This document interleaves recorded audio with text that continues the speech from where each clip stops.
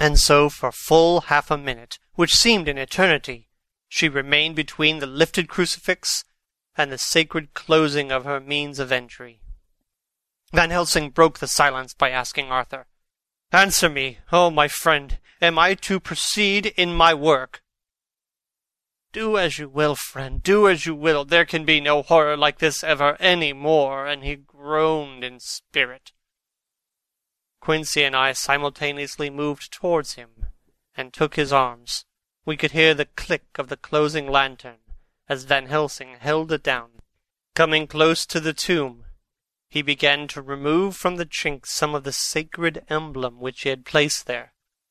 We all looked on with horrified amazement as we saw, when he stood back, the woman, with a corporeal body as real at that moment as our own, pass through the interstice where scarce a knife-blade could have gone.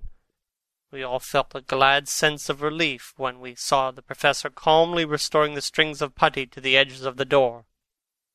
When this was done, he lifted the child and said, "Come now, my friends. We can do no more till tomorrow.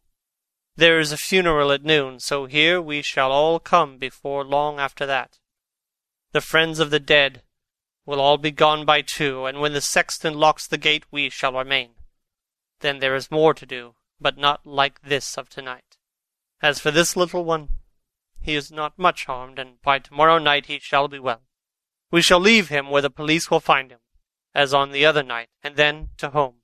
Coming close to Arthur, he said, "My friend Arthur, you have had a sore trial, but after, when you look back, you will see how it was necessary. You are now in the bitter waters, my child.